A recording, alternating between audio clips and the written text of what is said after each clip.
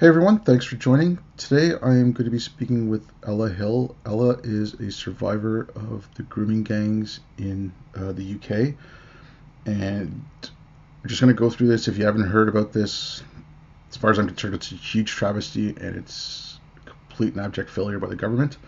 And Ella's kind enough to come on and talk about her experiences. Hi Ella, thank you for coming on, and you know, thank you very much for sharing with us, what you've been through and the whole story behind it. Hi, Obade.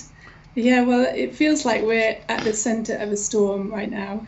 I don't know about you, but you're an Asian immigrant from a Muslim background, and Uh, I'm like a grooming gang survivor. So it kind of feels like yeah, we've got a lot going on at the moment. yeah, I mean, okay, for myself, I'm in Canada, pretty relaxed. I don't have much, I'm surprised I don't get anything because I am pretty vocal. But I mean, like, I've seen what you're getting, and it's just insane. What do you mean on Twitter? Yeah, on Twitter and just, I mean, it's just insane. Like, Yeah, I mean, okay, like here I do get it a little bit because they're like, oh well, that's not Islam. I'm like, that's what I grew up in. I think I know a little bit about it. yeah. So yeah, it's a huge topic, isn't it? We've Yeah. got lots to cover, but it's really lovely that we can have this conversation because I think you're pretty reasonable, I'm pretty reasonable. We both don't want any conflict. We both want peace about this, and we want things to be dealt with fairly and justly for everyone, and nobody to be persecuted at all. Exactly. Yeah. I mean, like, I'm not looking to vilify anyone. Neither are you. I mean, I think we're looking to get the perpetrators held Yeah, responsible. And as far as I'm concerned, anyone in the government who hit it should be held responsible as well. yeah. So one of the main things that I talk about, which hardly any survivors do talk about, or if they do, they get shut down pretty quickly. And I've been finding out why since I've been on Twitter for the last couple of months. But I talk about spiritual abuse and religious abuse alongside racist attacks. Yeah. I mean, so if you want to go into that a little bit, and then, Kate, before we get into that, just so you know, like, I've read the Quran, I've read the Hadith. I am not an Islamic scholar by any means, so you might bring some stuff up that I'm like, okay, I've never heard of that. Um, Not many people are yeah, Islamic scholars, so I yeah. don't think you're on your own there. Yeah. No, I just, like, I'm just letting you know, and like, so if people say like, Yeah, well, I how don't to, think we need to be yeah, yeah, no, not at all, to but talk just, about spiritual abuse. I don't really think you yeah, need to be a particular scholar of any religion, really, no, not at because all. it's so similar in so many different faiths. Yeah. So if you want to go ahead and start, start talking about what Yeah, well, happened, I why it was happened, and in my late teens, and I was approached by a very handsome man in his early 30s. He's Pakistani Muslim. So this was over 20 years ago now, so I'm getting on a bit. I'm pretty old now. But yeah, he was Pakistani Muslim, really friendly, really, pleasant, made lots of compliments. And, this was just sort of the typical on-street grooming. It was sort of like outside a cafe as I was going into a cafe.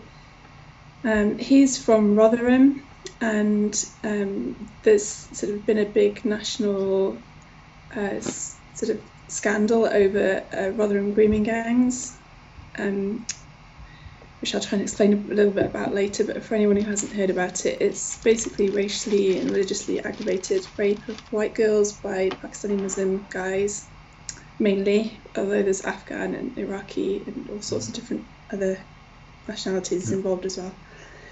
Um, so yeah, I had a boyfriend. He took me out on dates, took me to meals. It seemed really great. I got lots of attention. At that stage of my life, I was looking for a long-term boyfriend. I was thinking about maybe one day I'm going to get married, I'm going to settle down, have kids. This guy seemed like maybe he could be the one. But within a few months, he just became very controlling, very restricting what I did, what I wore, what I could eat, what I couldn't eat, what where I could go, who I could speak to. And a lot of that was based on his idea of religion and his faith. And so he was teaching me all about Islam, his version of Islam. And then, things got really bad, very quickly it descended into really extreme violence and torture and being taken to different places to be gang raped as punishment because of things that he said that I'd done that were against his faith. Okay, I gotta ask you this because, it was mainly, like, again, from everything I've been reading and whatever, it's mainly Pakistani men, and then, like, I know you mentioned, like, Afghan and stuff like that, but did he speak Arabic? Did any of the people you were around He spoke Urdu. And that was it? I'm not aware of any Arabic. I don't think he ever mentioned it. I can't recall now. Okay. The only reason I'm asking is because I've listened to a couple of your interviews and I've read the article you wrote. Yeah. And a lot of what you said, it is in the religion, but it's like listening to people who don't understand the language. Because I read the Quran in Arabic. I don't understand a word of Arabic, right? It wasn't until I was 25 that I read it in a language I understood. So they just listened to mullahs. So, like I remember you were speaking with Vidu and you mentioned the Yazidi girls. Now, that comes straight out of the Quran where it says, you can have sex with whatever your right hand possesses, basically meaning slaves, right? Now, I never heard that phrase. The word slave was never used to me, and I never heard that phrase about your right hand possesses. That's foreign to me. Okay. I mean, obviously now I've heard it because of Tommy Robinson, but it was right, never brought up. But it's right in the Quran, so I'm just thinking like something like what these guys were doing was, because there's also another thing saying you're in the house of Islam or you're in the house of war. So either you're Muslim or you're at war with non-Muslims. So what the right hand possesses is the spoils of war, right? So if you go, with what ISIS was doing, and they took over Yazidi territories, and those were the spoils of war. Yeah. So if that mentality comes out of mosques in Pakistan, Pakistani mosques in the UK, where these people don't understand it, and they're told you're always at war.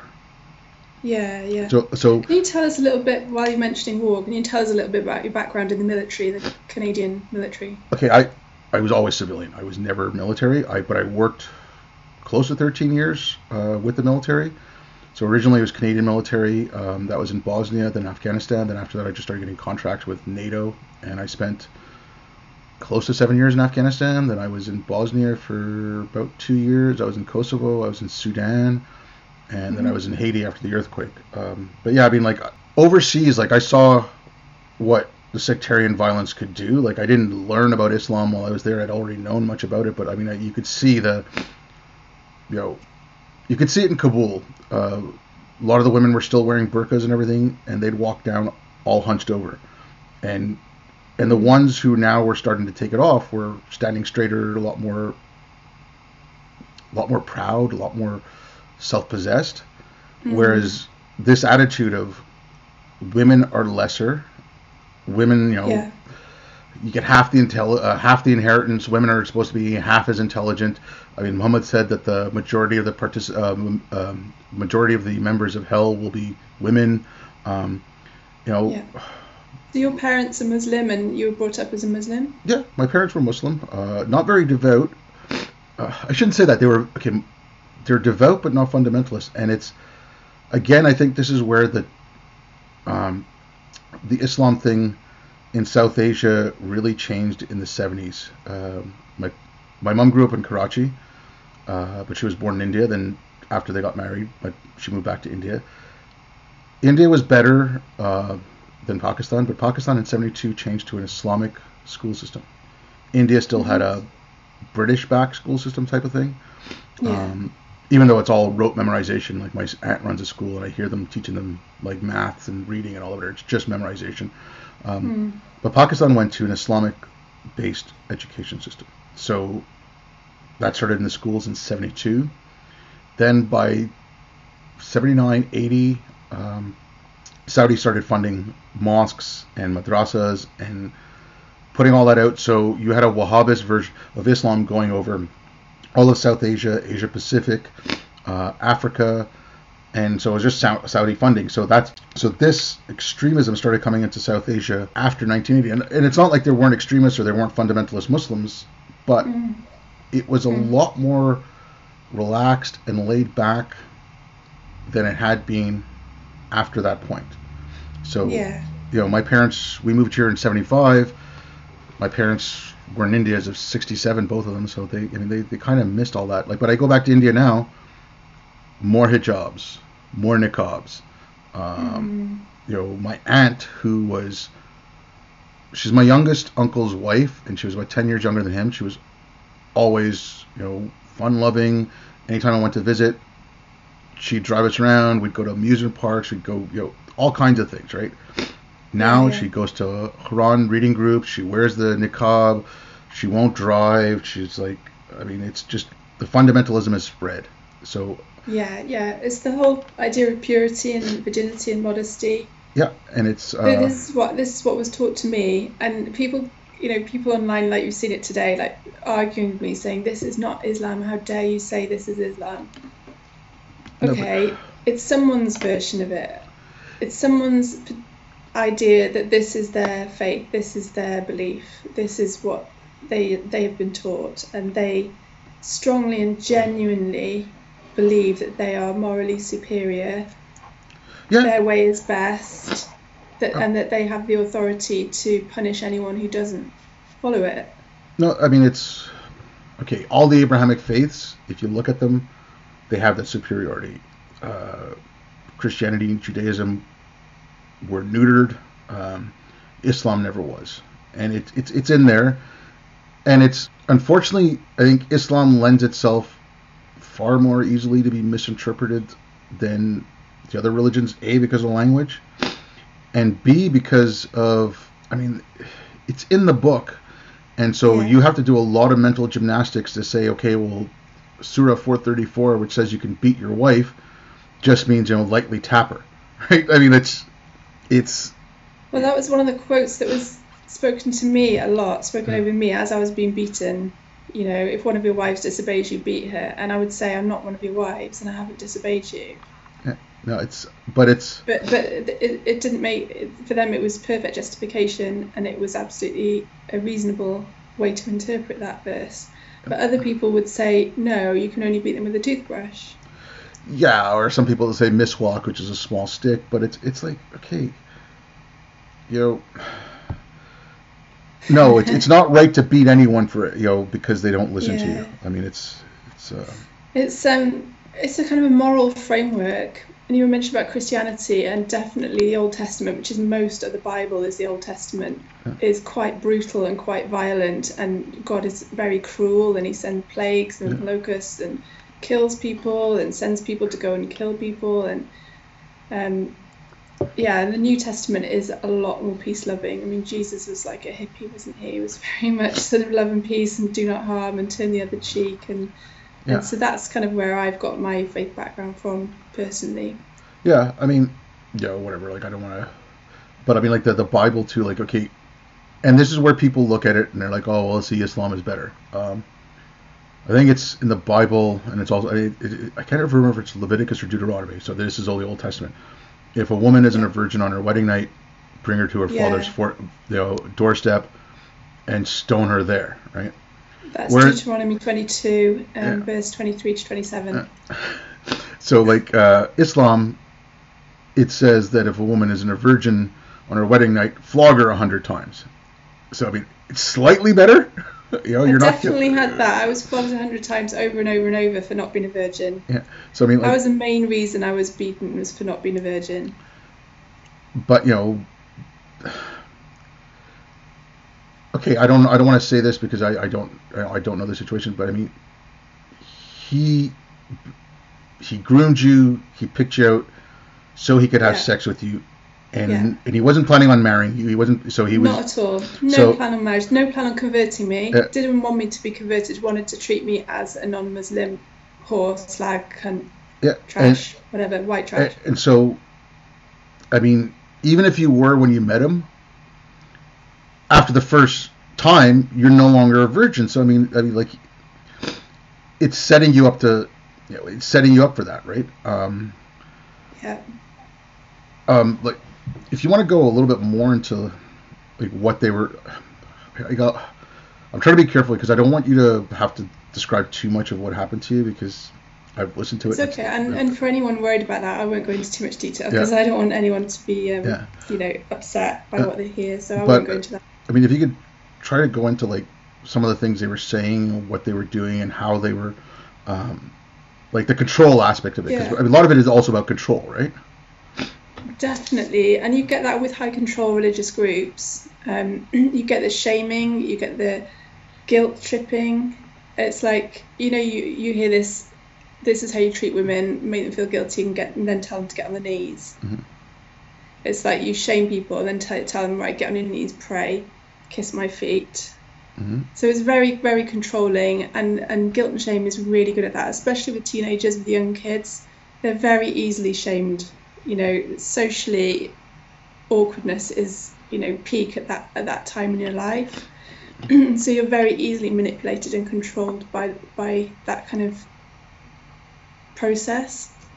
I would be a lot more resistant to that now. I think as an adult, as a mature adult, I'd just laugh probably. But yeah, I think as a kid, you'd find that it's pretty intense pressure. So the whole like virginity, purity. So I was told basically you're not allowed to eat pork now that you're with me. I was told that white girls have no shame, they have no honour, and all white girls sleep with hundreds of people.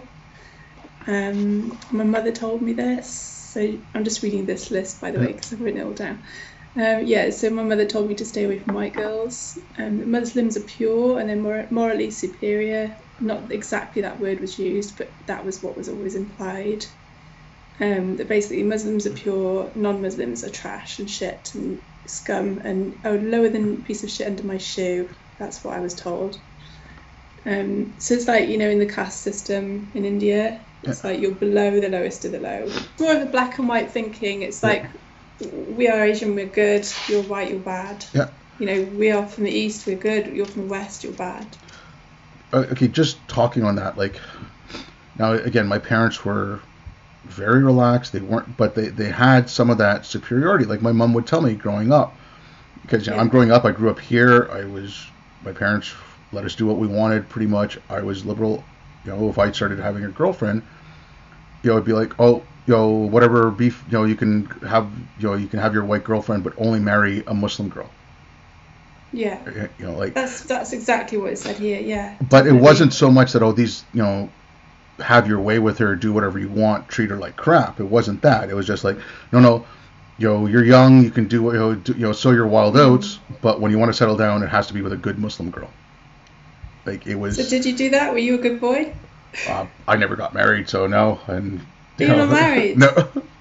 Oh really? Are you single? Yep. I'm not proposing anything, by the way. I'm very well loved up.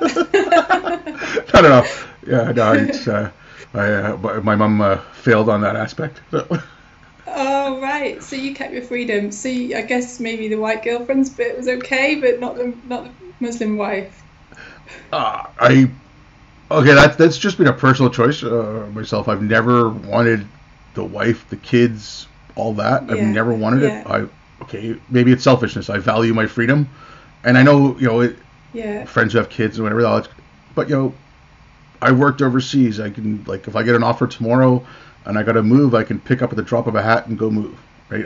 And it's just for that, nothing else. Yeah, you've got freedom and independence. Yeah, I understand. That's fine. That's a choice. Yeah, not everyone has to get married. Yeah, it doesn't always work out anyway. So that whole you can have white girlfriends, but when you get married, it's got to be a respectable Muslim woman, and she's got to be a virgin. And if she's not, then that's a huge problem. But a lot of these traditional ideas are still being taught. Yeah, but it's and also the idea for marriage that you can have 4 wives. So you can have like a Pakistani wife and then 2 or 3 English girlfriends. Here's the thing: you can have 4 wives, but if you want multiple concubines, you're allowed to have multiple concubines if you think of them as slaves, right? Like the second-class citizen. Yeah. Whatever. I mean. So is this like you're allowed to have multiple concubines? Is this something that you heard growing up? Okay, Muhammad had more than one wife, but he had plenty of sex slaves and concubines. There's like, Yeah, yeah. all Like in his. your family, like your cousins, your brothers, Okay, no, anybody okay. like The that. concubine thing wasn't really there. You know, I have only got my aunt is a second wife. Um, I don't know a lot of people in my family that have more than one wife. I think like my aunt, like my dad's sister. I think my uncle there is the only person I know family wise that has more than one wife. Where do they live? India. Okay. Um, Yeah, yeah. but the concubine thing was more. If you read the Hadith, you read the Quran, you read the life of Muhammad, you read some of these things. It's you're allowed to possess what you're allowed to sleep with what your right hand possesses, right? So it's to slake your thirst, to do whatever. You can have sex with slaves. It's permitted. But Uh, yeah, yeah. I know. I know there is that theoretical interpretation. I'm not sure if that is what is used in grooming gangs. I would like to hear the research into that. I'd like to hear more perpetrators interviewed about their personal beliefs and what they believe about slaves and concubines.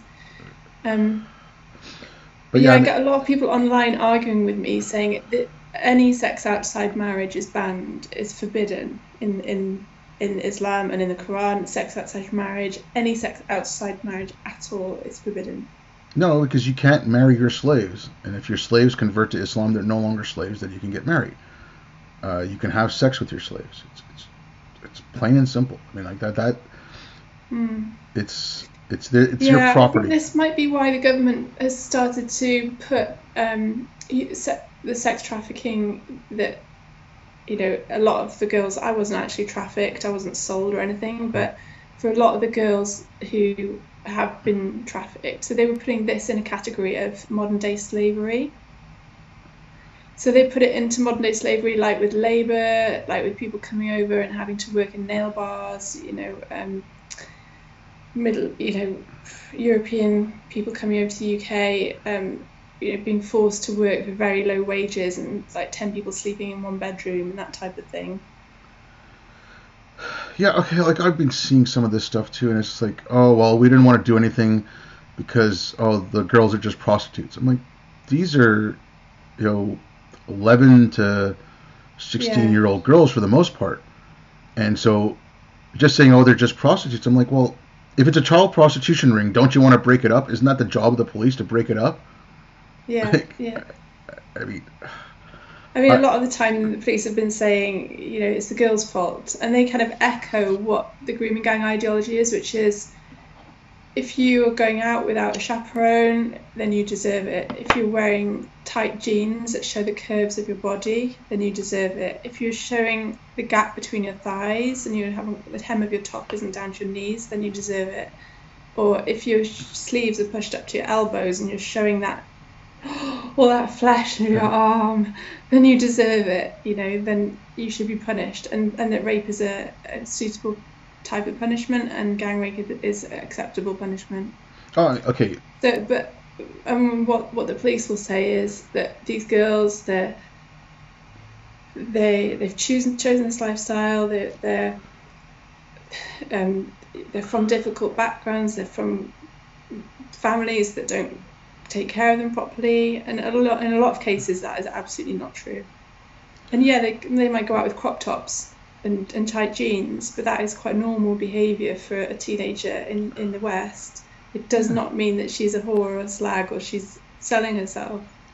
No, but even the idea, okay, well, they come from you know broken homes or bad families, whatever. Isn't that then at that point? Isn't that why you have child protective services? Isn't that why you have Yeah, family police and whatever? If it's a bad yeah. family situation, you Mm, know, mm, children are the most vulnerable out there. Like, if the government's supposed to protect anyone, it's supposed to protect the most vulnerable, and it just totally, failed them. yeah, Like, yeah. I don't know if And you, they've failed across the board, yeah, all types of child sexual, whether it's online exploitation, whether it's within a family exploitation, whether it's, even domestic violence and stuff. It's the conviction rates are really, really low all the way across the board. like I mean, there's that one that I was on Twitter yesterday, and it was in I believe again it was in Rotherham, and they were talking about a case from 2008 where an 11-year-old girl went to the police with a friend of hers saying we're being sexually abused. They didn't do anything, and then a few days later they find her in a house with another 11-year-old girl or another young girl. I don't know how old the other one was. Yeah. Both the girls are drunk. There's a bunch of men sitting around, and they arrest the girls. Yeah. It's like, wait a minute. Shouldn't you at least arrest the guys for aiding and abetting a delinquency of a minor? Like it's lazy policing. It's lazy policing. What they want to do is they can see that the girl's at risk, that she's in danger. So that rather than actually addressing the actual problem, in order to get her out of the room, they arrest her to get her to safety. So that's what the police do. It's the well-known thing that they'll do that just to get the kid out of there. But it's really unfair because then that girl has a criminal record for the rest of her life. It's really hard to get employment. It's just putting the blame on the victim, which is really, really unfair. And it's what the police just do over and over in so many different ways. Okay, sticking on this, because like I'm an outsider looking in at this, and when I read the reports and stuff, now they were talking about, like in Telford and around Rotherham, whatever. This is going on since the 80s. Yeah. So I just did a quick search, and it's like, okay, that was Margaret Thatcher, then it was John Major, then it was two Labour governments, and then a Tory government, right? But then it was so. Yeah. This is not like, oh, this is a leftist thing. Well, no, I mean, the Tory government, as far as the UK goes, are not leftist. They're a little bit left in the US, but they're not left in the UK. They're pretty central. Yeah, and theoretically, yeah. And then like now that's what's going on with the civil service and not releasing that report. I mean, is this like a cancer in the civil service that's kind of spread, that's generating policy? Well, there is a political correctness that's gone on for a long time, and it did start in the 80s with a high drive for there not to be racist attacks. But when they said racist attacks, obviously that meant any minority getting, someone getting called a paki in the street, or a woman getting a hijab pulled off, or, fairly, okay, there's some very serious murders and things, but on the whole, they're fairly low-key racist attacks on minority groups. And since then, there's just not been the recognition that there needs to be, that a lot of these racist attacks could possibly be a response to racist attacks against white people, racist attacks against white girls or boys, or that it's kind of a reaction, if you like. So in order to like dampen down the symptoms, they're not actually treating the underlying cause. Yeah. So you'd sent me that document, and we talked earlier. Like, I'm going through some of this stuff, and okay, like the modesty, right? Yeah. You need the evidence of 4 men to prove it is rape. Yeah. Okay, that's straight out of Sharia. In Iran, women have been stoned to death because they've gone and complained about being raped, and they don't have 4 witnesses. So if there's no 4 witnesses, then you must have submitted to it. So, then you committed sex outside of marriage, and so they've been stoned or imprisoned. There's cases in Dubai as well of like British girls who went and complained about rape, and then they were put in prison. There's one, I follow the account. It's like We Speak for Jane. I forget what her last name is, and it's the same thing. She was raped, and then she got in prison. And so, this happens in Pakistan as well. Yeah, and now in Pakistan. Okay, speaking to like what you were like, what had happened to you and to all these other young girls. They just passed that in Pakistan in the courts where they were having girls being forced to convert and being married, and they're like, oh well, as long as they have their period, they're a woman, they can get married, right? These are things that was said to me. Okay, the 4 wives thing. The 4 witnesses. That was said to me, like, there's no point in you going to the police, because obviously you're sat there, you're crushed, you've been beaten for hours, you've been tortured. You're like, how do I get out of this? How can I escape? How can I be free? If I tell my parents, they're going to kill them. So I don't know how to escape. So then you think, well, I could go to the police. And then they know that you're thinking that, even though you haven't said, I want to go to the police. So then they're like, well, there's no point in going to the police because you haven't got 4 witnesses. And under our law, you need 4 witnesses. So then you've got all these religious things going on in your head. You know, I was a Christian. I wanted to please God. So I wanted to follow what was right for God. And so you've got all these messages. It's very confusing and bombarding. And when you're a young person, you just listen to the authority. And if the authority figure is someone telling you things that are not correct, you don't know that's not correct. Yeah. So that was one thing. The virginity thing that you just mentioned as well, that was another thing that was mentioned to me. Like, we're allowed to have sex with girls as long as they've started their periods. It's like in the UK, the average is age 11, starting a period. Mm-hmm. So they'll say, yeah, this is what the Quran says, you're allowed to have sex with you as long as you started your period, which I obviously had anyway, because I was older than that. And then it said, and before that, we can do thighying. Yeah, now that's, again, okay, I pointed this out, but I always give a little bit of a caveat, like, they talk about it in the Sunnah, you know, it's mentioned in some of the Hadith and stuff, where Muhammad... Is it though? Because I've had people arguing with me, like this last couple of weeks on Twitter, saying it is not in the Quran, it is not in the Hadith. Yeah, okay, there are weak Hadiths that mention it, but it's in the Sirah, right? So the life of Muhammad, where, you know, to show how great he was, he didn't have sex with Aisha before she was 9, but, you know, he thighed her. Basically, he used her thighs. Is that an actual scripture though, or is that just a rumor that it's there as a scripture? Okay, the Sirah is not the scripture. The Sirah is the life of the Prophet. Okay. So it's like a biography that was written.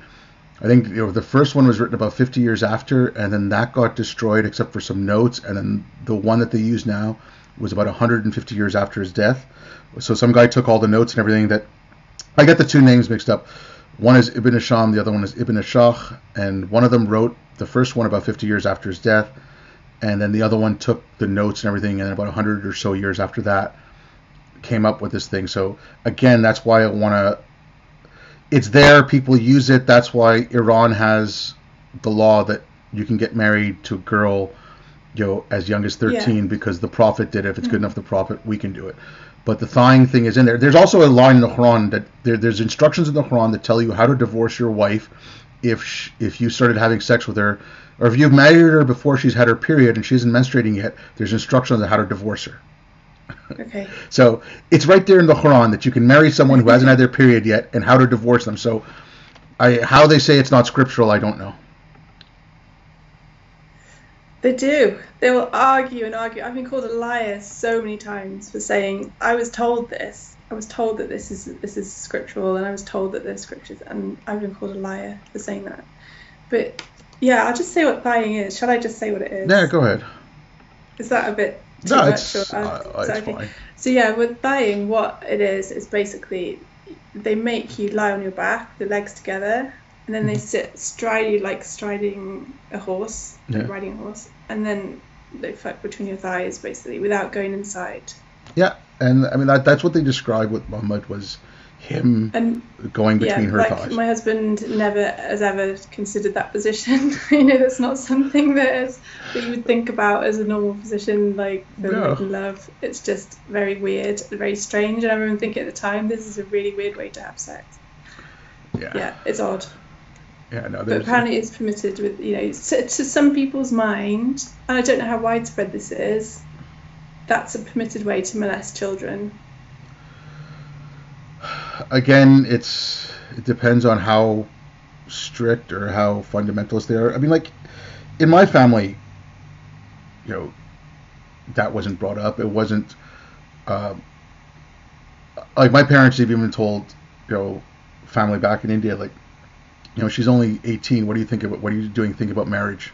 And so she's 18, even in Canada, that's that's age of majority. They're like, why don't you wait till she finishes university? You know, my cousin, my uncle was, okay, well, she's turning 16, so I'm gonna have to think about getting her married in a couple of years. I'm like, she's 16 years old. Like he wasn't going to get her married when she was 16. He was okay. We have to start thinking about it. I'm like, she's 16. We have a lot of very young marriages in the UK. In the UK, it's legal at 16 to be married with parental consent, and then over 18 you can be married without parental consent. But we're trying to change the law. There's a lobby group at the moment who's trying to change the law to make it 18 for everyone, because a lot of the girls whose parents made consent, they later on they feel that they weren't consent, they weren't questioned over it. They were kind of pressured into it. Yeah, it's the same in Quebec. I haven't looked at this in a while, so I know the laws in the States are a little bit better about this, but in Quebec, at least in the 80s, because I remember because this came up in school, it was the age of consent was 16. So again, with parental consent, you could get married as of 16, and 18 you can do whatever you want.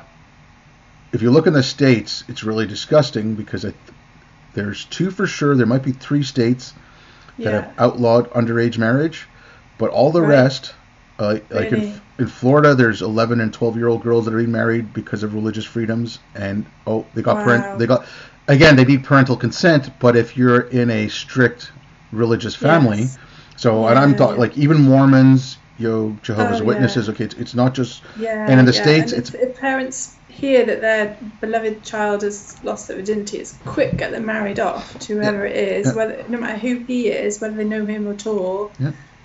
It's very cruel. Like there was a thing in the States. This is going back a while now. I'm trying to remember the date, but it was before 2010, I believe. It was called the FLDS. So LDS is Latter-day Saints, so the Mormons. Yeah, I know. Warren Jeffs. Yeah, so that compound, right? And as the FBI are pulling 64 wives. Yeah. But there were young girls in like little country dresses with the braids saying, no, this is our religion, this is what we want. Yes. And people were outraged, rightfully so, and saying, no, this is not anything to do with religious freedom. But when a brown person says it, we have to respect their religious freedoms. And it's something I keep saying. It's like they can't see the victims for the brown people. They see brown people, and it's just like, oh no, these people are the victims then. It's like, no. I'm sorry, it's but not acceptable. No, the girls are raping. We have to think about human rights, not religious rights. Yeah, and it's like this. Yeah. Okay, this current, like the current iteration of this political correctness. It's what like the whole point of it is who's more oppressed and who's not. So, in some cases they put religious freedom lower than other freedoms, but in your case, I mean. You're young girls.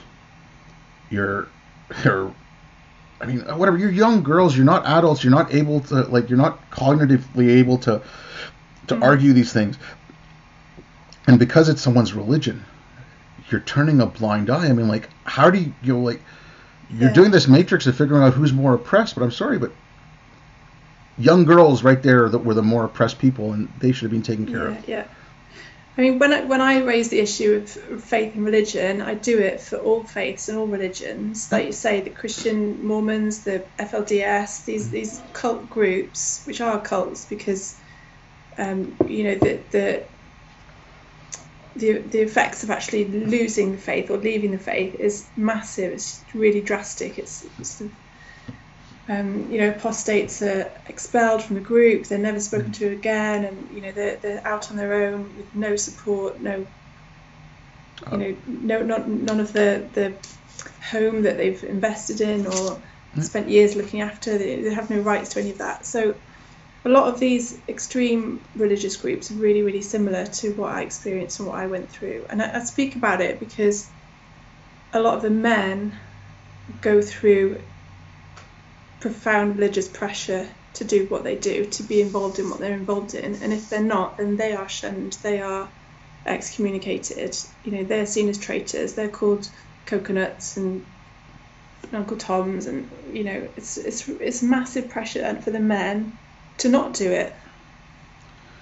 To do it, I mean, to be involved in it, and if they don't do it, then if they don't toe the line, they're in trouble. Yeah. Okay, with that, the towing the line thing, like you see it coming out of Pakistan for the last few years now. more and more young girls being raped and left on the side of the road. And these are Muslim girls, and they're, Yeah. majority of Pakistan is Muslim anyway. So, but they're Yeah. Hindu girls or Christian girls or Muslim girls. It doesn't matter, right? Yeah. And so, like, if you see that attitude, like if they're taught that there, and then again, you look at the I'm just looking at survey results. What is it? The latest one, 22% of Muslim women in the UK can't speak English. Like these insular communities that are maybe going to faith-based schools, Yeah. not being integrated. And they're No, not and they integrated. don't know any other law. They only Yeah. know the laws that they're told Yeah. about, the religious laws. They don't know what their rights are under any law, any Yeah. other British law. And then the Sharia councils, like the fact that you guys have Sharia councils in the UK, it drives me crazy. Like, it's like, how can you have a secondary law system for other people?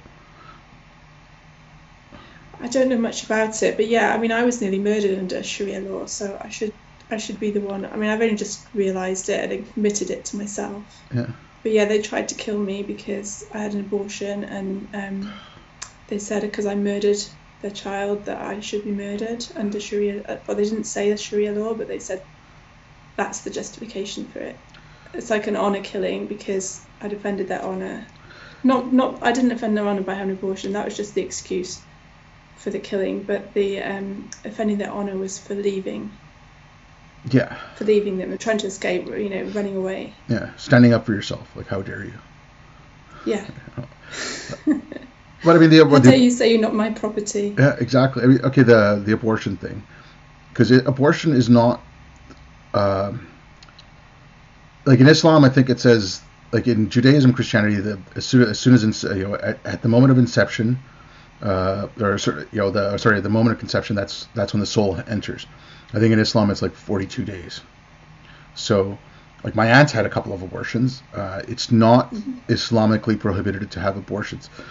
They kind of frown upon it and they try to tell you not to.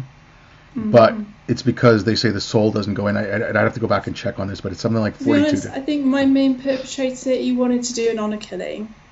He wanted to honour kill me.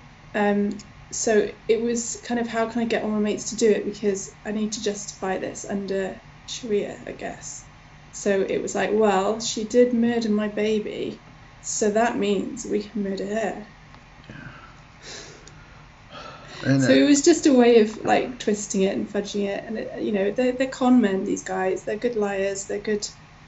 They'll twist anything, and yeah, it's like a misuse of religious power to get other people to join in with them and help them. If you want to talk a bit about, like, I mean, I guess you can only speak for yourself, but like, how do they go?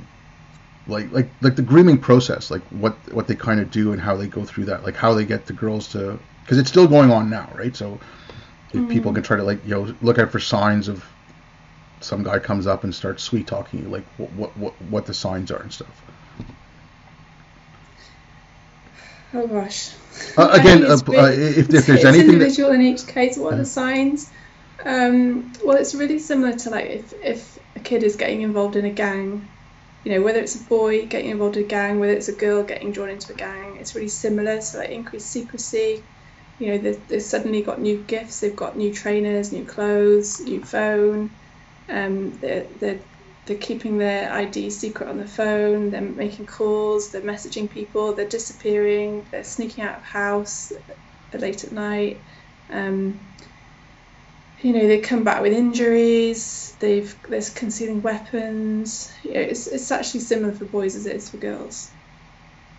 Okay. I mean, like, what kind of tactics would they use on the girls, though? Like, what would they say to you? Like, they profess love, or the they grooming tactic. Well, for this particular type of crime, because it's the grooming gang crime for sexual exploitation. So it's called the lover boy technique, or the like on street grooming technique. So and if you go and look online, there's actually loads of videos on how to do it.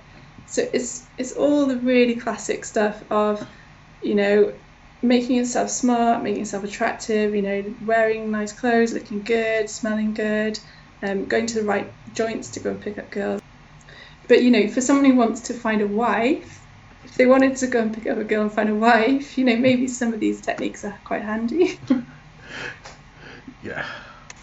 But yeah, But no, yeah, not just to like make it a hobby of just banging, banging, banging, banging any girl that they can get their hands on. okay. Now, it's just because you'd mentioned this with Vidu about like how you saw some similarities when you heard about the Yazidi girls, but you keep reading about these wives who were like, oh, they would help bathe the Yazidi slave girls before they were brought to their own husbands, right? So they would take the Yazidi slave girls, get them ready, and then bring them to their husband, so their husband could then rape them. Yeah, yeah. Was there anything like that, or was there like, did you ever see any other like? I've heard, actually, I've got one friend, and she was trafficked, and she was raped by over 1,000 men, all different nationalities, but raped by trafficked by Pakistani gangs. Yeah. And she would say like that the men's wives would ring when she was with them, and they'd tell them, beat her harder, be nasty to her, teach her a lesson, show her what for, the hatred that they would encourage these men to carry out on grooming victims. Yeah, so you do hear that. And like my perpetrator said, like his mother taught him to hate white girls. So there's like a role in the group.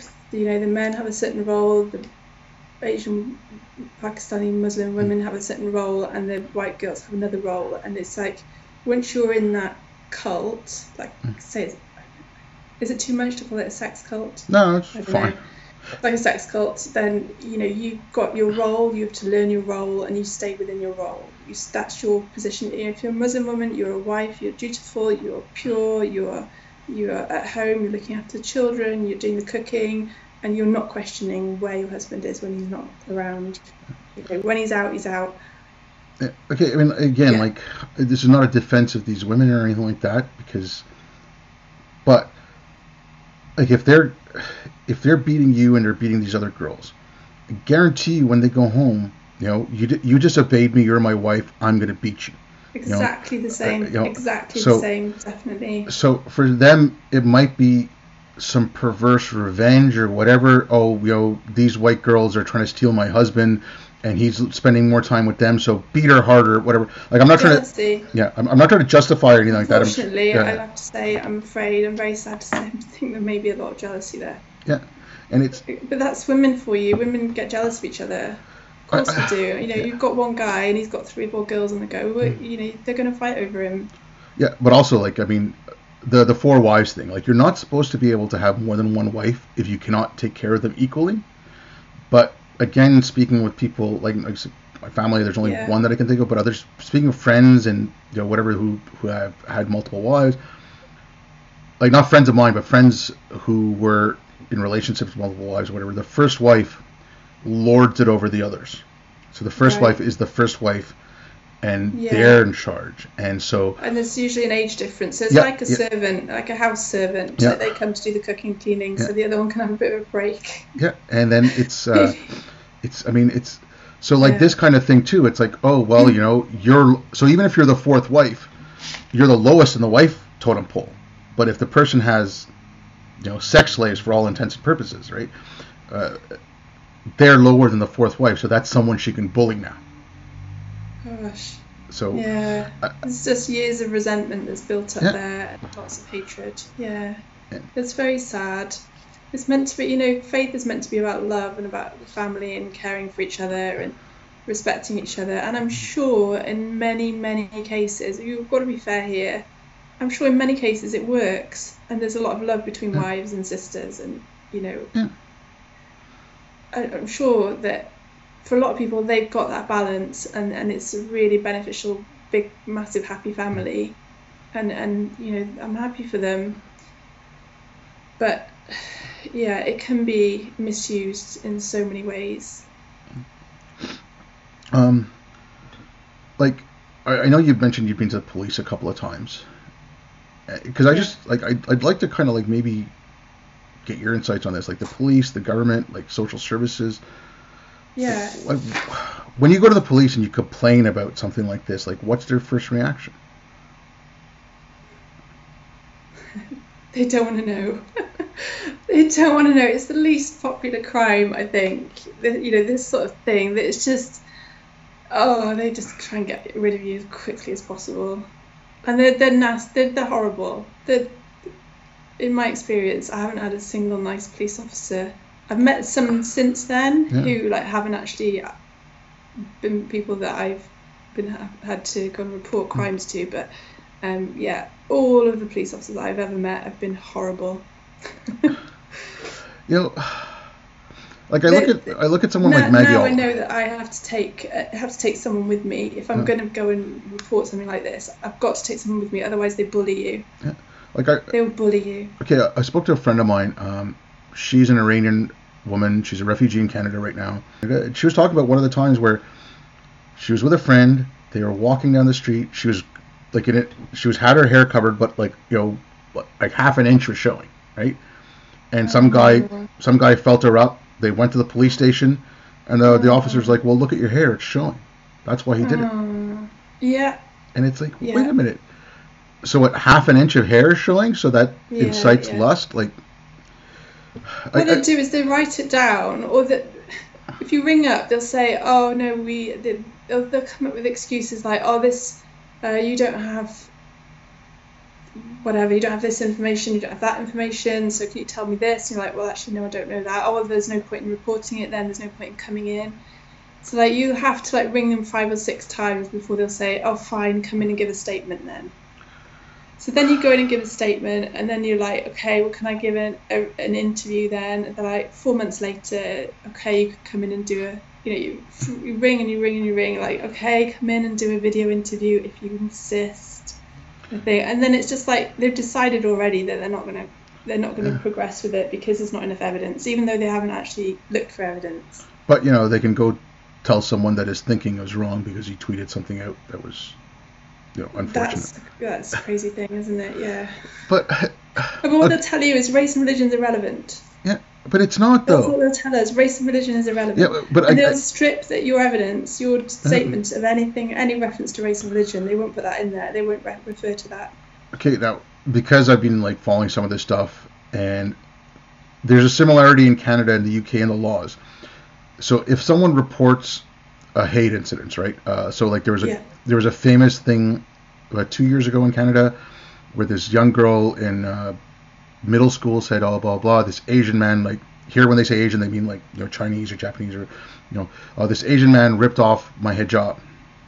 Right away, Justin Trudeau comes on and blah, blah, blah, blah, this is horrible, Islamophobia, this and that. And later that same day, it was found out that she lied. Okay, that gets recorded as a hate incident against Muslims. And it's the same thing in the UK. As long as something's reported, it's a hate incident, right? Yeah. So when you make a report, do you know if that gets added to the statistics for rape or child rape or anything like that, or does it have to be a conviction for that to get added? It does get a crime number. So when you report it, it gets a crime number. But then if most of them, 97% of them, is no action. They don't take any action. They don't charge the perpetrators. That's in all sorts of different sexual assaults. So, there's a crime number for it. But that's if you get so far as to actually make a statement. Quite often they'll turn you away before you even got a chance to make a statement. They don't want the statement. So even the numbers that are being reported as official crime statistics are way under the actual crime statistics. In my experience, that's all I can say, because the amount of times that you go and they won't actually document anything. And, okay, again, this was not everyone because, from what I could see, it was not everyone. You have that woman, Maggie Oliver, right now. She spoke out about it as this stuff was going on. Yeah. I mean, she got ostracized. There was that MP recently, Sarah Champion, same thing, right? And then, just recently, Trevor Phillips, because he happened to mention that it was Pakistani men, he gets booted out of Labour for being Islamophobic. It's no. It's yeah. Yeah, we have a thing with this neo-Marxist ideology, and I've heard you talk to some of your other guests about this, but yeah, we're really struggling with it. I've got 3 academic radical feminists experts, let's say self-proclaimed experts on grooming gangs, that are putting out a lot of the ideology that is telling people just to shut up about grooming gangs. So they are what they're doing is saying essentially race and religion is irrelevant. If you talk about grooming gangs, you are racist. Yep. And what we should all do is only talk about all colours of perpetrators, so whites, all different BAME groups, as one. So if you're only talking about Pakistani perpetrators and you're not talking about white perpetrators, then you should be shut up, because you're promoting Islamophobia. That is the term that they use. And the other thing they will say is you're erasing other victims. Oh, Jesus Christ. So you're erasing victims of white perpetrators by talking about victims of being a victim of Pakistani perpetrators. Yeah, it's okay. First of all, so it's all this neoliberal language. Okay. Here's the thing. It's not Marxist per se. I know a lot of people say neo-Marxist. It's just because I spent the last 18 months reading so much of this stuff. Yeah. Okay, so it touches on Marx a bit. Like if you read Douglas Murray's book, The Madness of Crowds, he talks about where it touches on Marx, right? The power aspect of things. Yeah. But it also uses postmodernism, which is language describes reality, and how you use language will then describe reality.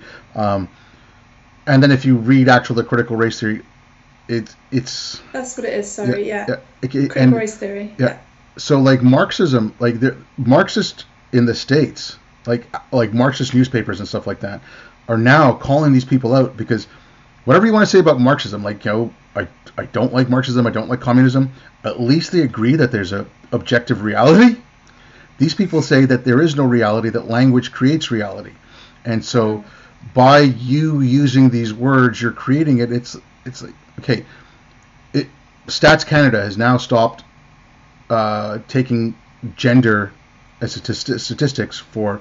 So if you can't say more women have breast cancer than men, because that's now gendered. So it's like, okay, well, if you want to do a study on breast cancer and affects women more, and you're going by how you ID, you're going to skew those numbers. Yeah. And the biology matters, right? So they're like, no, how you speak. So I mean, it's the same kind of thing here. Like, again, I don't know the stats off the top of my head, but I think like if you look at pedophilia in general, I'm not talking about grooming gangs, like teachers sleeping. It's the proportion of the crime is in relation to national statistics of it's 70% white, 10% this, it's kind of proportionate to that.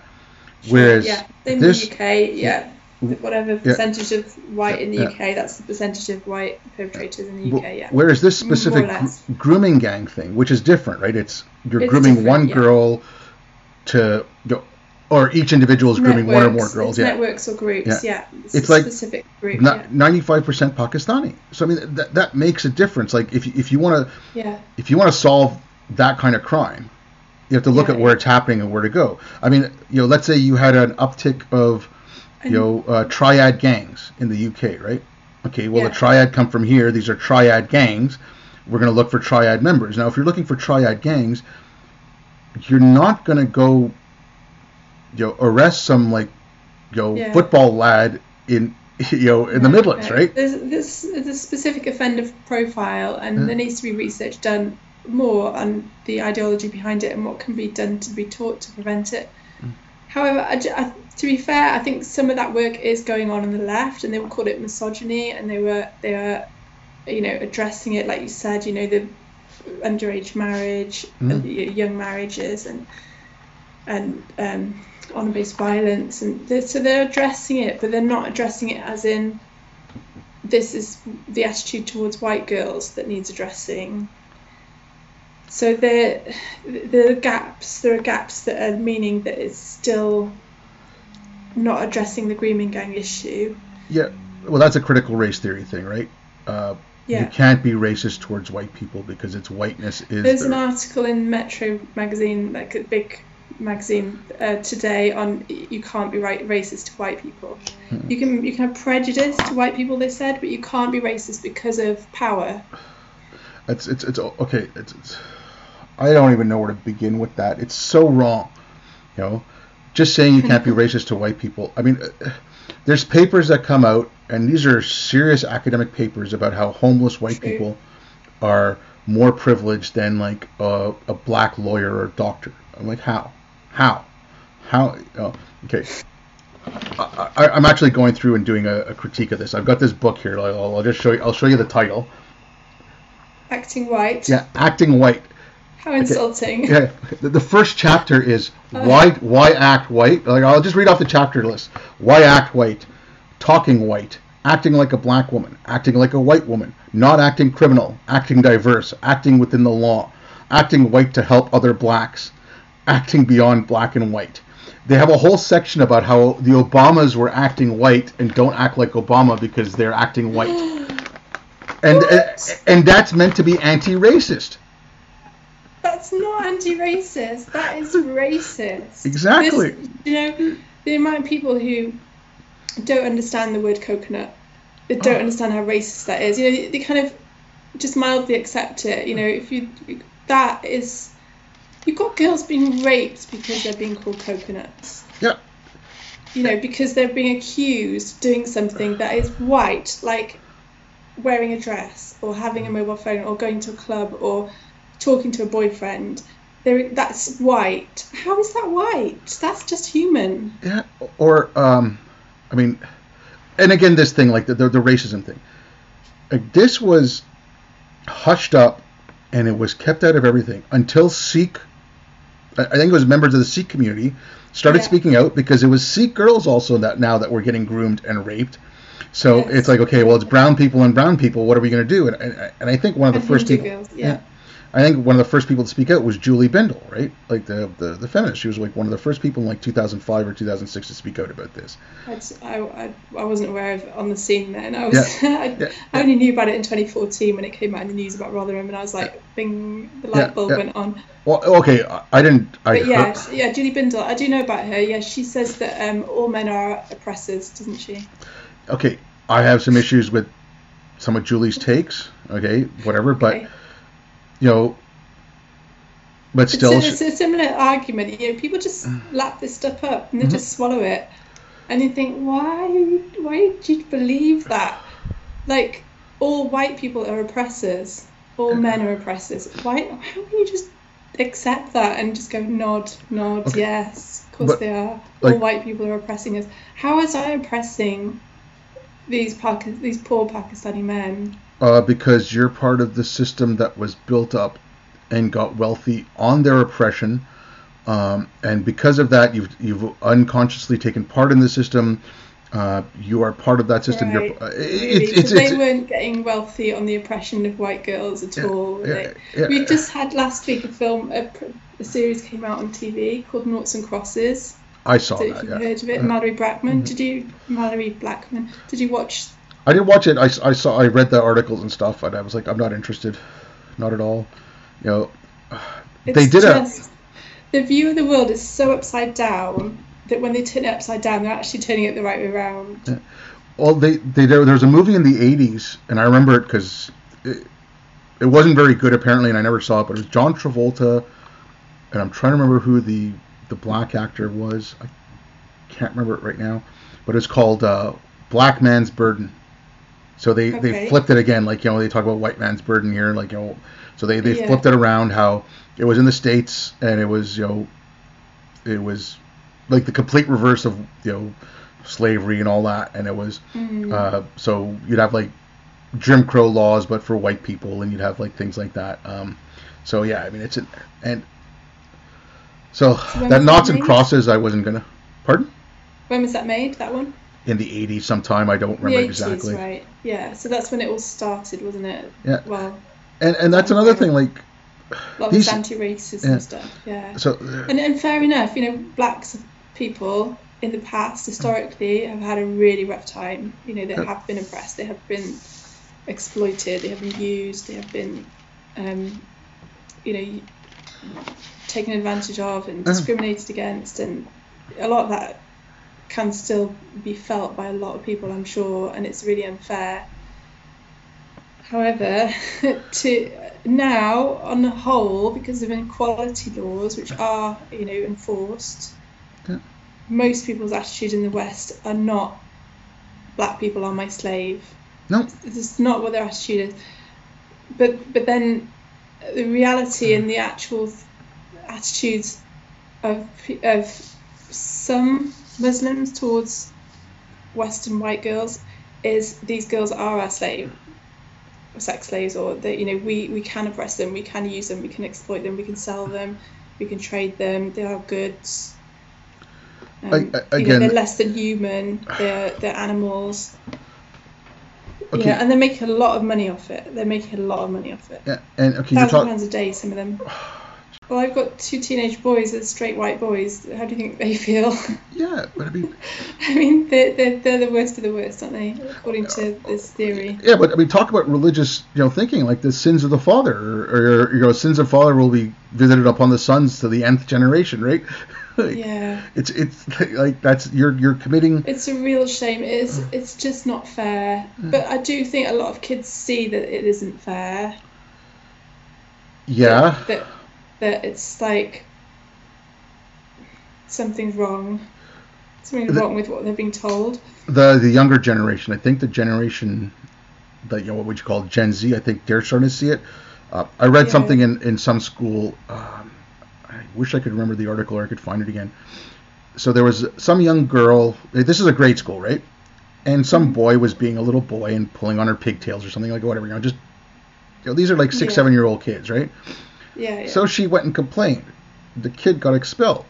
So then in the news story it came out that the girls talked amongst themselves, and they said, you know what? It was wrong that he got kicked out. So now whenever this happens, we won't say anything.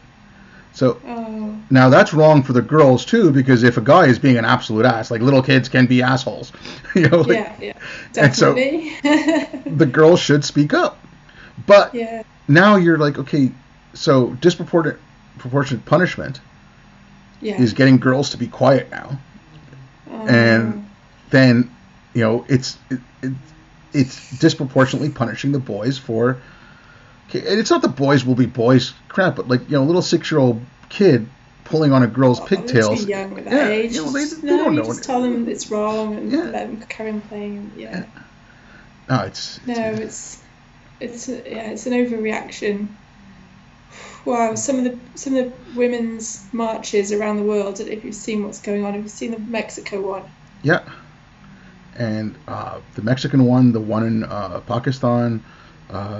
It's very different though, the Mexican one to the Pakistan one. Yeah. The Mexican one, the women have got black balaclavas on, they're standing on cars, they're stamping on the windows of like police vehicles, I think. Yeah. They're like setting buildings on fire.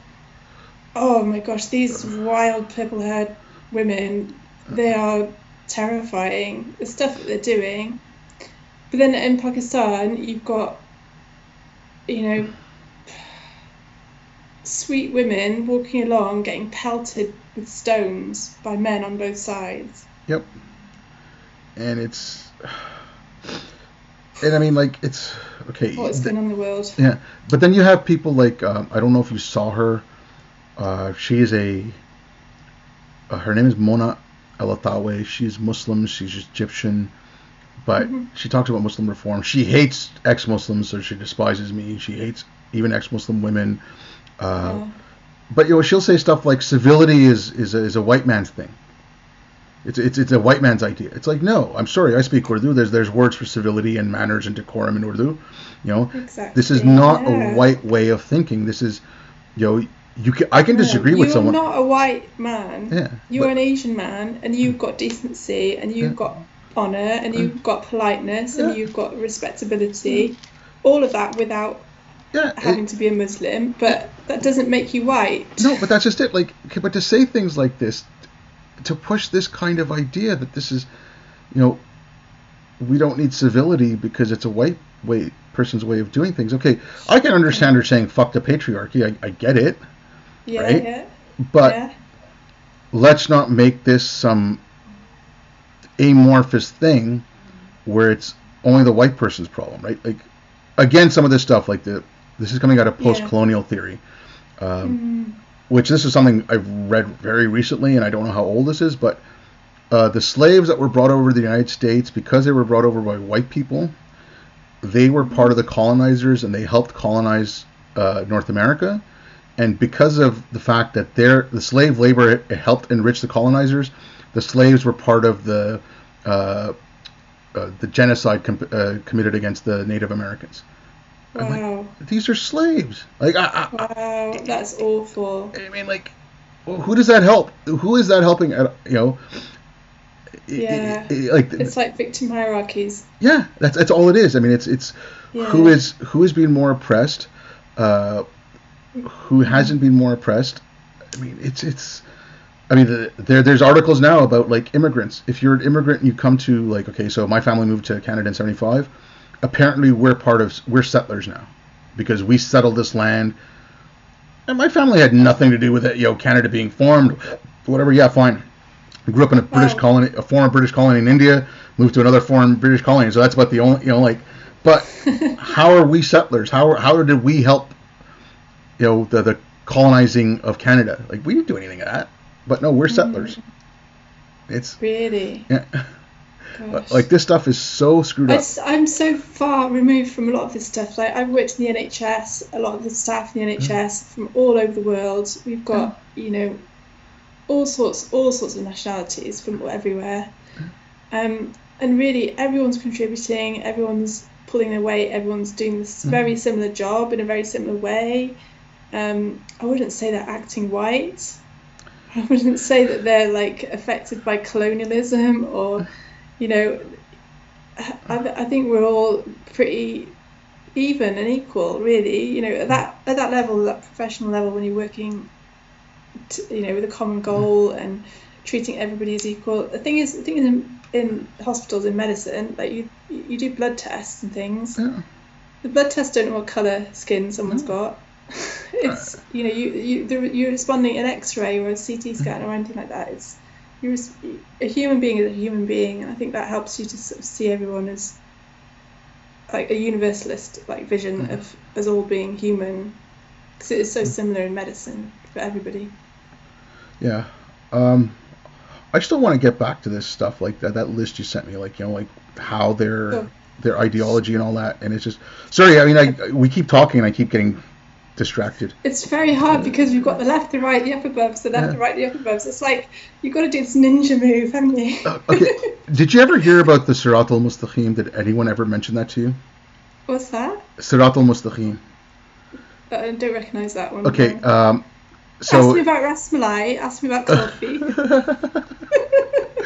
Yeah, you just mentioned two of my favorite things, but now, okay. Sirat al-Mustaqim, like, they're again. Say. Pardon? Sorry, what were you asking about the original thing? Okay, the Sirat al-Mustaqim, there's a thing in Christianity as well, which it says, long is the way that leadeth out of death, or leadeth to life, or something like that. Long is the path, and narrows. Okay, so the Sirat al-Mustaqim is the narrow path that you have to walk on that will lead you to heaven. Some people say the straight path. Yes. So on all sides, on all sides, you're beset by, evil and temptation and sin, but you have to stay on this narrow path. Now, I said that, when I was Muslim, I had the Islamic Sirat al-Mustaqim. Nowadays, I feel like I'm juggling multiple, like, the far right, the far left, this and that. And it's like, it's like, oh no, if you say this, you're acting like that. If you say this, I mean, like that video with I mean, we're right in the middle. We really are in the eye of the storm right now. This kind of political storm, this cultural storm. Okay, like 2 days ago. I feel quite peaceful, actually. But I don't know if I don't know. You obviously are. But a few days ago. Mad around us. Yeah, sorry. A few days ago, there's that Tommy Robinson video that just came out, like, about his daughter being. That's terrible. Like, some guy grabbed his daughter's ass, and she's 8 years old, and he got arrested. Now, I tweeted that out, and I'm like, oh, you're supporting white supremacy. I'm like, no. This guy's daughter got molested. He got arrested. There's a problem here. Mm-hmm. And frankly, I wouldn't care if it was David Duke, who was, a Grand High Wizard of the KKK in the States. If his daughter got molested, I would support his rights to have his daughter's molesters be brought up on charges. It's not. I'm not supporting white supremacy. I'm not supporting a white supremacist. I'm supporting the rights of his daughter. Yeah. You know, Yeah. And the person who did it, he could be a known offender. He could be on license. He could be, on bail. He could have loads of child pornography on his phone. Yeah. There could be lots of things. The police need to investigate it. They should have arrested him on the spot. They should have arrested him, confiscated his phone. Actually, they've got CCTV evidence. This guy could have been stalking the whole family for weeks or days. There's loads of evidence that legally should be collected for a case, and the police just don't seem interested. Which, surprise, surprise, it's the same story over and over and over. Unfortunately, yeah. I mean, but I guess we have to talk about Tommy. I don't really want to talk about him. But okay, I guess we have to. We don't have to, but I mean, because you get accused of, you're supporting white supremacists and stuff like that, and I see it, and it's easier to make it stick on you than it is on me, even though they don't care about my skin color or whatever. But from everything I've seen, you're not you're talking about what's happened to you. Even your article, I'll leave it in the notes. You're speaking out directly against, the overcorrection type of thing, right? It's not all Muslims, it's not all Muslim men, it's not, it's a very specific subset, and no matter how many caveats you put in, you get assaulted, or attacked, I should say. I do get attacked for being accused of being a neo-Nazi, fascist, gammon. Yeah. Gammon. Yeah. No, but I get a lot of hate, really, and some of it is quite scary because some of these people, you don't know what nutters there are out there. Yeah. That they could well want to hunt you down and scalp you because they are so adamantly anti-fascist that they see fascism everywhere.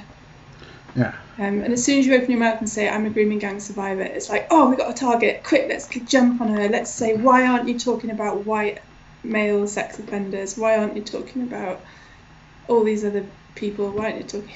So, you just get, immediately you're on the firing line for that. I want to. There are neo-Nazis, and there are. Oh, they're straight out. Trust me, I know this, but I wanted to ask you something, if you're okay to talk about this, because I know you've spoken about it with Vidu and with Stephen Knight, and I could leave the links to those if you're not okay talking about it.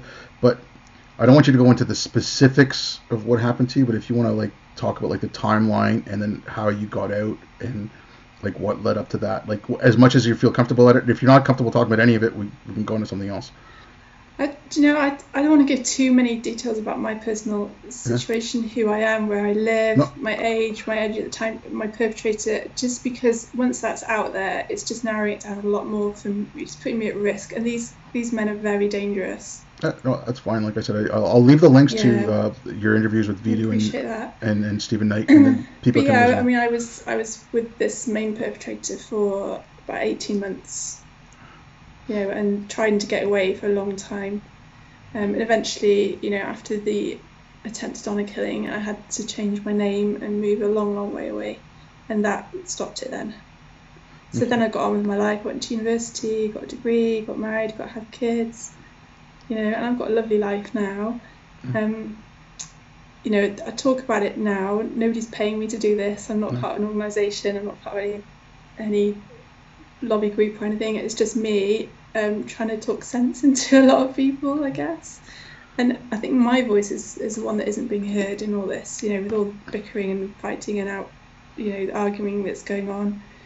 I can kind of give a bit of clarity to it, I hope, anyway, to some people.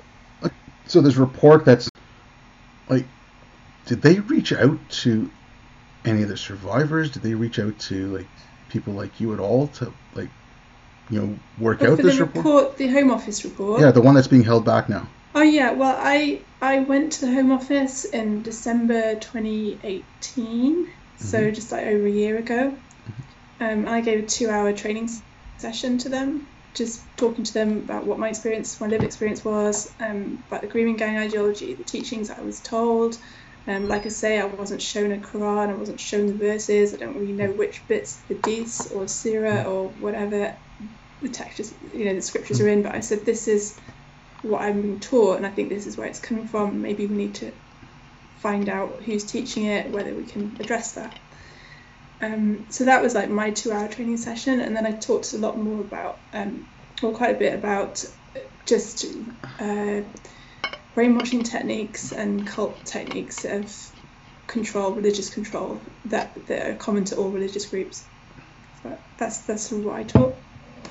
And then, when I was there, I was told that Dr. Cockbain had been there a few weeks before, and that she'd been giving them training as well, and she's one of the people who's written papers saying that we should basically deny any links to race or religion, dismiss that, don't think about that, just think about the white perpetrators and everyone equally, all in one box, all the same. So I think they'll have, in this report, I think they'll have some of my evidence, some of her evidence, some of her data, which she's got, which does show that in the group that she studied of groups that are committing crimes in networks or gangs, that 96% are Asian Muslim men. So, even though the data backs it up, she would still say it's nothing to do with race and religion. Or that we shouldn't be thinking about race and religion, we should just be treating everybody exactly the same and not specialising in specialist group, not thinking about links to terrorism, not thinking about links to anything overseas or any mullahs or any mosques or religious teachings or anything like that. Okay, what's she a doctor of? Is she a PhD in something? Criminology. Oh, great. US, UCL, University College London, I think. Okay. UCL College. So, something along this line, it's not quite this, but there was 4 black girls, high school girls. This was in Brooklyn last year. They were beat up by 2 South Asian males. I don't know if they were Indian or Pakistani or whatever, right? They were beat up, and one of the boys urinated on the girls. New York Times editorial page. So the New York Times, big newspaper, like their byline is, or their thing is all the news that's fit to print. Editorial page saying this was an example of whiteness and white supremacy. These kids did it because they learned whiteness. Now, oh no. Okay. I can't think of it any other way, because whites are superior. They just can't believe, they cannot have the idea in their mind that in some certain situations Asian people can be superior to whites. It's just unthinkable. Yeah. Unthinkable. I mean, it's ridiculous. Like, okay, again, my dad was very inclusive. My dad, even in India, had Hindu friends, Sikh friends, Buddhist friends, a few Christian friends. I remember at his funeral, half the people weren't Muslim. He had friends all over the place. But even then, every now and then, they would say something along, like my parents would say something along the lines, "Oh, these people." So meaning just basically non-Muslims or white Westerners. Oh, these people. Now, yeah. Okay, but they my dad's never said anything. In a derogatory way. Yeah. I remember my grandfather. These people, these scum. Yeah, exactly. Okay, they wouldn't say it, but they're just like these people, and it's kind of implied. Like you can see the disgust on their faces when they say it. Yeah. I remember my grandfather when I was a little kid. And then the first time I went back to India, I was 10 years old, and this is when I really remembered it. He would threaten me if I misbehaved by saying, if you don't stop misbehaving, we're going to marry you off to the black girl down the road as a punishment. Whoa. Now, my grandfather didn't. Yeah. Well, no, totally. But he didn't learn this from white people. I mean, okay. And again, this is so factual, this stuff, right? Mm-hmm. So when the Aryans came into India, which were Persians, and they were lighter skinned than the Indians, they were thought of as better because they had lighter skin. This had nothing to do with white people. This is well before the British came in. This is well before, they just saw lighter skin. So because even in India, it was, if you're lighter skin, you can stay inside. You're not out in the sun working the fields all day, so you're richer and you're better. So they saw light-skinned Aryans come in, right? And not Aryans as in... Yeah. And so, I mean, it's there. Like, I mean, the amount of whitening things that they have in Africa and in India, like whitening creams and stuff like that. It's amazing, isn't it? And we have tan. We spend like £1 billion a year on tanning lotion. By the way, but one of the first things I did, like when I was being beaten for being white, white slag, white coat, and everything, one of the first things I did was go and get a fake tan. Okay. To try and get rid of the whiteness, dye my hair brown, dye my hair black, try and get rid of what I was being persecuted for. But this whole whiteness thing, there was a stupid article out in like Slate or Vox or one of these dumb online magazines that tanning is cultural appropriation.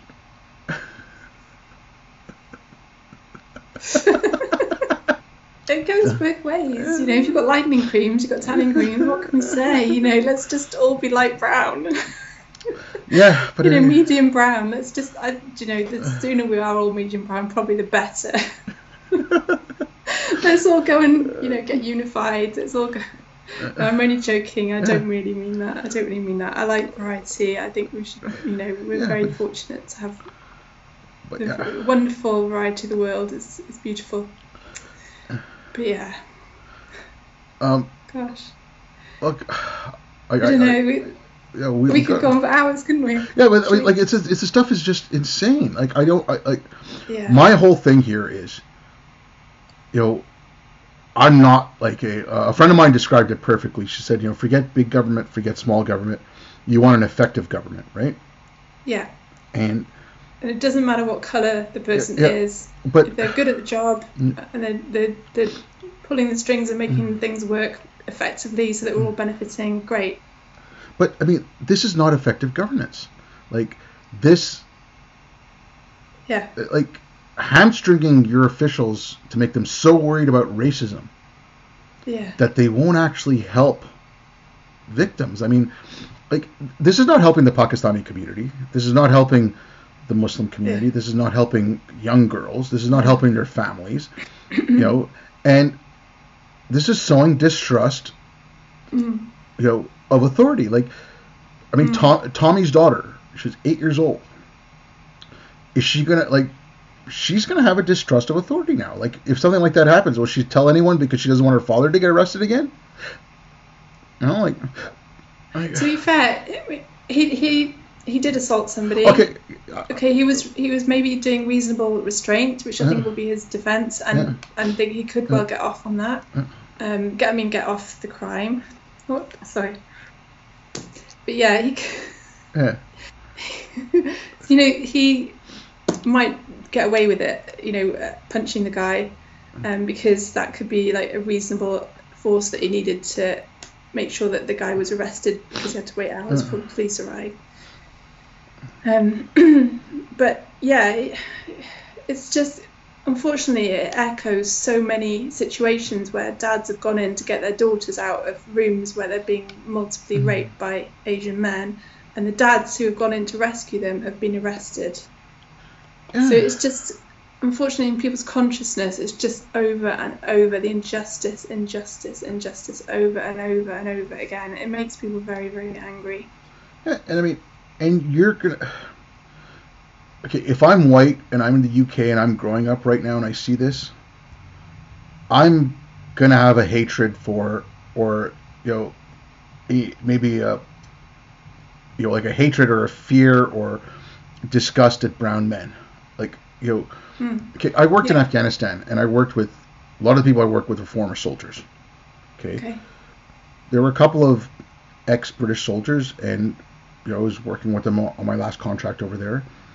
And a couple of them, invited me to their weddings, were friends, whatever. But when it came to the local Afghanis that were working on the base, they had a hatred towards them because they saw their friends get killed. They saw things happen. Right. They were out being shot at. They were, okay, we can get into the whole thing of they shouldn't have been there.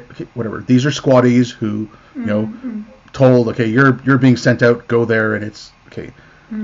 So, I've talked with them and we spoke about things like this, and it's just like, okay, I can get where their hatred is coming from, but they're not racist per se. They're not, like they just don't like this one specific thing, right? Are some of them doing some revenge crimes that they shouldn't be doing? Are they raping Asian women out there, these white military personnel? Not that I know of, no. I think it was 2015. It was a U.S. Army captain walked in on an Afghan Army colonel or commander, can't remember now, and this was Afghan Army that was on the side of NATO, right? So fighting against the Taliban and all that.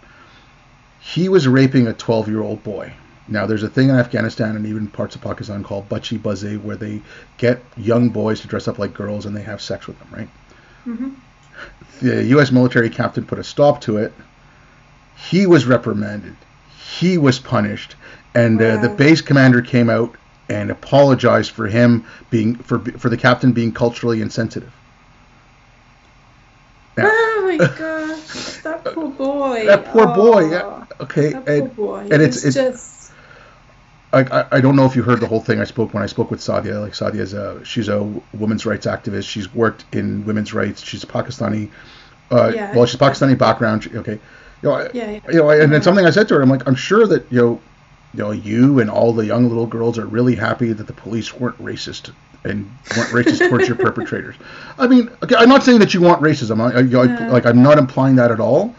But I think, no, she's right, and she said, for like Muslim women's issues and Asian issues like honor-based violence and forced marriage and FGM, we're all against the same thing, in that we're all being told, oh, but if we deal with that, we're being racist. Yeah, but you're not. I mean, letting it continue as being racist, saying, okay, for them, our values aren't for them because they're somehow lesser, right? That's what it's saying. It's wrong. And I mean, like a good friend of mine, her book has just come out recently, and she writes about this in there. Her name's Yasmin Mohammed. She grew up in Canada. She was in a strict Muslim family in Canada. She spoke to one of her teachers when she was about 14 years old, I think. And because her stepfather was abusing her really badly. He called the police, he called social services, she went to court. The judge basically said, oh, parents can give corporal punishment, and if you're getting it too severe, that's just because that's just your culture, and I'm not going to interfere. What? In Canada... she went all through court and trial, and then judge she just said, oh, it's your religion, so you just have to put up with it. And she went back, she was sent back to her father, her stepfather. Oh. Okay, there was one in Germany, this was in 2013. Again, it's like this not being racist BS, right? It was a German judge, a Moroccan woman went to ask for a divorce because her husband was beating her. Female judge, by the way. The female judge said, well, you got married to an Islamic person, you got married in Islam. That's just part of your culture. I'm not doing anything about it. And didn't grant her a divorce. Now, luckily for this woman, 6 months later, it was retried. She was granted a divorce, and that judge was taken off the bench. But this woman, for 6 months, had to go back to her abuser. That's terrible. Because, Sorry, I got a cough. No problem. It happened in Canada, like I see it happening in Germany, where Afghan men are being let off because they molested little boys in swimming pools. Oh, well, that's just their culture. They don't know any better. In Canada, there was one where I think it was an Afghan guy. He raped a girl. He got 1 year sentence. There was another one where he was touching boys. Really shocking. And it's just because, oh, well, that's just their culture. And it's like, no, you can't just let it off like that. I think things are changing now. Like the tide has turned a little bit, that we are seeing more prosecutions, that we are seeing like some of these grooming gangs that are getting tried and sent to prison now. I see that in the UK, and I see that happening, but I don't know if that's just they're showing a force of it now, saying, oh, we're persecuting them. We're prosecuting them, not persecuting, prosecuting them, and we're looking after them. We're taking care of it, but not going after the underlying issues. Like arresting these guys without going after the underlying issues, it's just a stopgap, right? But this stuff is. Teach them what indoctrination is. Yeah. I think you need to do that. We need to show them this is a cult. This is what a cult does. This is how mind control works. This is how anybody, even intelligent, sane people, can get drawn into stuff. You've reminded me. We have something in the UK called the Race Reporting Guidelines for Journalists. Oh, God, Lord. And the race reporting guidelines are written by the Black Members Council. And the race reporting guidelines are basically racist. Oh yeah, they're totally racist. Like they're anti-white racist. They're basically you can report crimes that white people commit against brown people, but you can't report crimes that brown people commit against white people. That's basically the race reporting guidelines. I've summarised it for you. It just means we're evil, and we're not. No, but that's not evil. We're not all out to get you. We just treat people as people and human beings as human beings, and we just all want to be getting on fine together. Yeah, and we're not all evil. White people are not like some pollutant that one drop of us in a group is going to pollute the whole group. Actually, it's the one drop rule here as well, right? So like how you can go back to like the Nazis, they give a one drop of Jewish blood, you're Jewish. Here, it's like the one drop rule for ideas, right? So you can agree with 99.9% of what they say, that one little thing you disagree with, you're kicked out, like Trevor Phillips, you know? Yes. Yeah. Why was he kicked out? Because he has that one drop in there. So if you've taken on whiteness, you've become white, you're acting white, you're being consumed by whiteness. I mean, like the whole coconut thing, or like for this is going to be really interesting because we've got a debate coming up in Parliament on grooming gangs. So literally today I found out that there's been over 100,000 signatures on the Parliament petition. Yeah. The public have signed a petition saying we would want you to debate whether this report, the Home Office report on grooming gangs, should be released to the public or not, because at the moment they're keeping it top secret. They're not telling, even people within government, they're not telling them what is in the report. So yeah, there's going to be a debate, and it's going to be all different parties involved in the debate, and perhaps they'll have select people that they'll go along to choose. It will be televised, I'm told, although it won't be in Parliament itself. It's going to be in a separate room.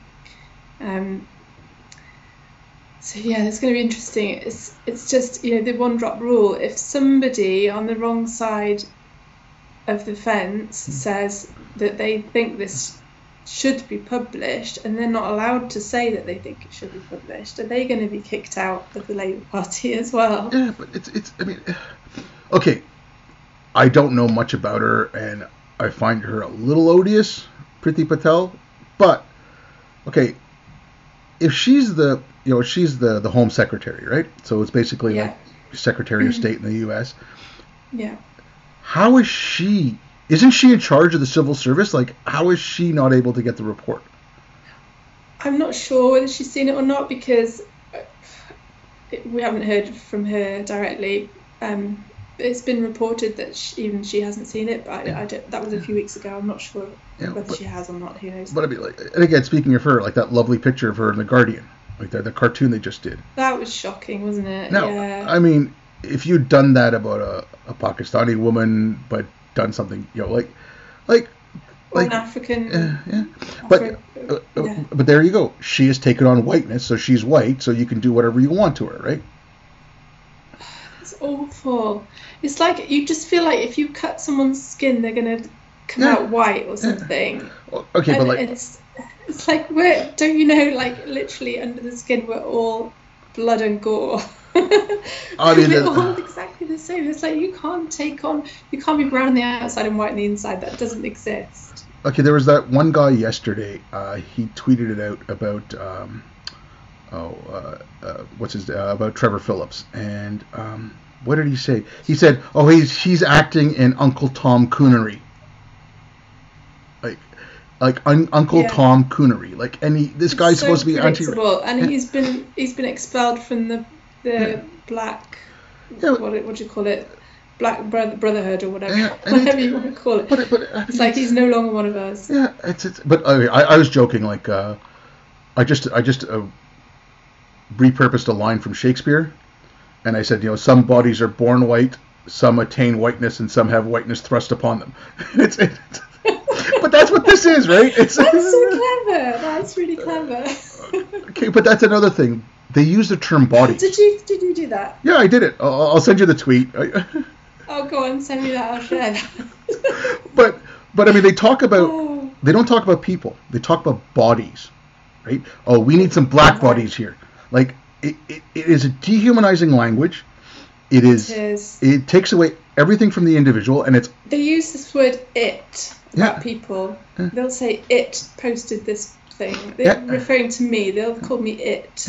And it's. No, but, Excuse me, I'm not an "it." That is classic dehumanization. That is classic Nazi, fascist language. no, but it's. And these are the anti-fascists. Oh yeah, and it's. I mean, it's. I people say the horseshoe theory. I'm like, it's no longer a horseshoe; it's a circle, and the extremes are just running around this circle, just chasing each other, and the center is getting smaller and smaller and smaller, and it's That's what it feels like. You've been hounded literally from every direction. I mean, it's the Keats poem there, right? Or Keats or Yeats, the Second Coming. The center cannot hold. The blood dim tide loosed him on the world, and it's like the worst are filled with passionate intensity, and the best lack all conviction. Like it's that's what it is, and it's the center's not holding. Like the center has to hold. Like, we have to hold. We do. We do. I mean, we will.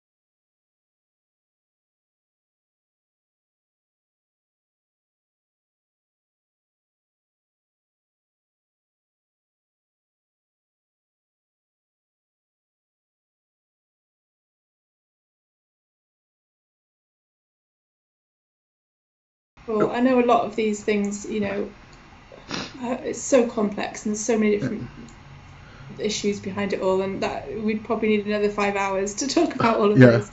Well, look, I don't want to, like I said, there's so much in here that we could have gone over, and sorry, I kind of talked over you a bit. I don't know. I'm good to keep going, but I know you've got your time is a little restricted, so. If you want to... I'm okay. Well, how long do you want your podcast to be? I have no problem. I put out a couple over 2 hours, so we can keep going. Should we just see if we've missed anything? I want to have a quick little look through my notes, see if I've missed something. Actually, just on the last the paper, the document you sent me, like the fascism and supremacy, right? I was just looking at that now. Yeah. Then maybe you've missed a few things on there. Like honor is the most important thing in our community. Human rights don't exist, which is some of these things I've heard of.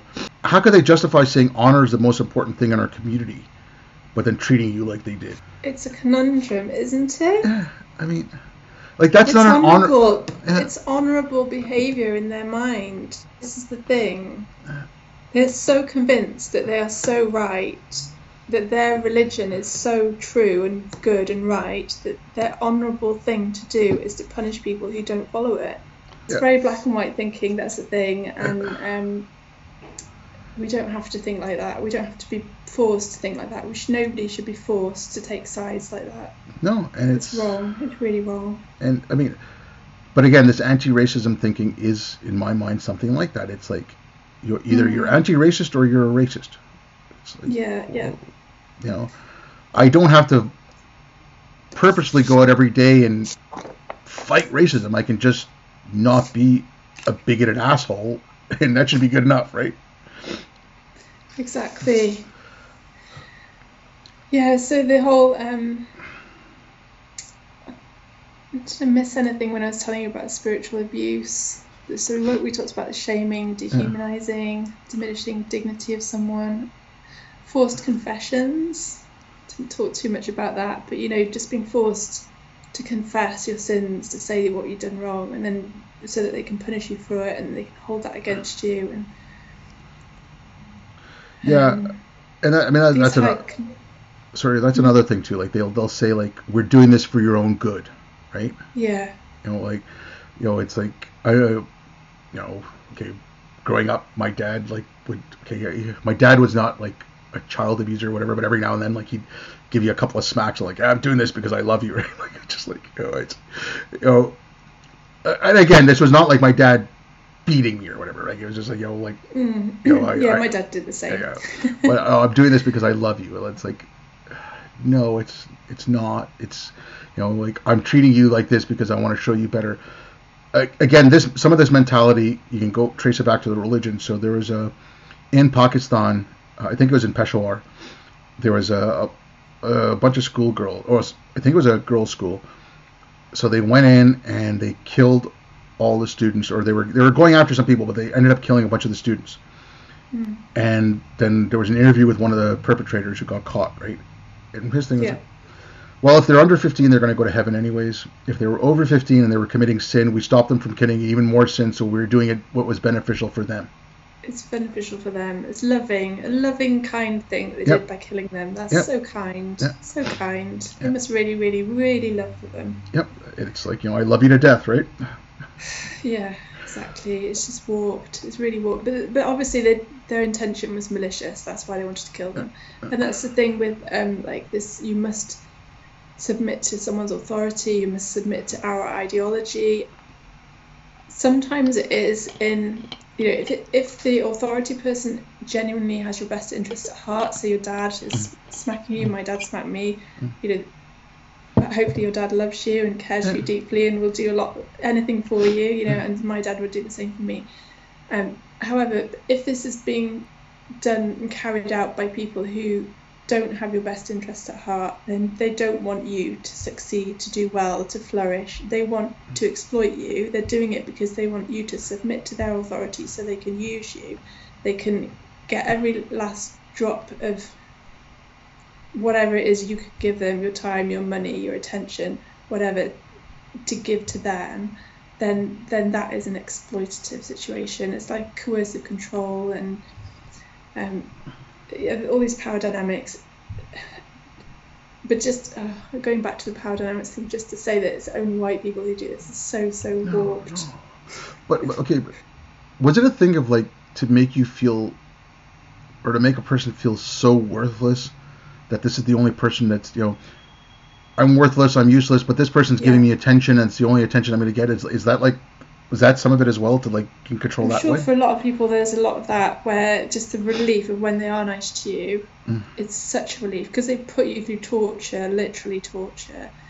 So when they are nice to you, it's like you'll be extra nice to them back. You'll serve them better. You'll bow to them. You're more whatever they want you to be, you more of it. So because you want that positive behaviour rather than the negative behaviour, so it gets you trapped in a cycle of being punished and then trying even harder to be more respectful, to be more pious, to be more whatever they want you to be, sexy, or giving them more sex, or whatever they want. So yeah, it's a kind of way of control. It's like the Pavlov's dog thing. And then have you heard of who is it? What's it called? The studies, the Milgram obedience study. Have you heard of that one? What, you're talking like the Stockholm syndrome and stuff like that, or? That's a little bit different, but yeah, I mean, I get accused all the time of having Stockholm syndrome by the far right. Far right will say, me talking to you now, they'll say you've got Stockholm syndrome because you're talking to a Muslim-born immigrant Asian guy. You're being nice to him. You're showing him kindness. Then that means you've got Stockholm syndrome because you're still brainwashed by the gangs. okay, but if I was sitting here and deriding you and saying everything that those guys, like you wouldn't be sitting here talking to me if I was taking the sides, because I like, and this is not about okay, and for me this is not about taking side, for me this is what right is right. Little children should be protected. People who've hurt little children should be prosecuted, and I don't care who it is. Then a lot of the girls, you look at them it's post-puberty for a lot of them. I think the average age is just before 14 when they first get into the gang. So it's 14, 15, 16, 17, 18, 19, 20, can go on for years and years, 10, 15 years for some people. So it's young women, teenage to young women, really, that have been affected. Yeah. Rather than little kiddies, Okay, I'm sorry, but still, a 13-year-old girl or a 14-year-old girl is still a child. I'm sorry. Yes. That's true. It's true. Yeah. I mean, 14 years old, I know you were a little bit older. What I'm saying from an English point of view, having a boyfriend at 13, it's not unusual. But having a boyfriend that's 10 years older than you, or much older than that's not good. Okay, this is not, and this might come out wrong, so if it does, call me out on it. But is there something of it for young girls, especially 13 or 14? It's oh, well, this guy's so much older and he's paying attention to me, I must be special. It's I'm not trying to victim blame or anything here, right? No, definitely, and a lot of them a lot of the services, the social services, who go in and try to get these girls out really struggle because the girls are in love. We were in love with our perpetrators. There's a lot of strong ties. You get the trauma bonding. You've gone through trauma situations with them, so you're bonded to them emotionally. So it is very complex. It's not easy to get victims out of it. It's not easy to explain it unless you lived it. It's hard to explain it. Yeah. Well, look, I've taken enough of your time, and since your son's come back home, I think I should let you go. Thank you very much. If there's anything else you want to say, if you want to let people know where they can get a hold of you, and I'll include your article and the two podcasts I heard you on with Vidu and with Stephen Knight. And I recommend everyone listen to that because Ella goes through in detail some of the stuff that happened to her, and it's quite brutal. So bear with it. But thank you very much. And again, I just gotta say this: you're incredibly brave. And I hope things start going. As far as I know, it's not retribution, more like justice. Yeah. And you can get some sense of that coming out of this because I'm just disgusted by what I see what's happening out there.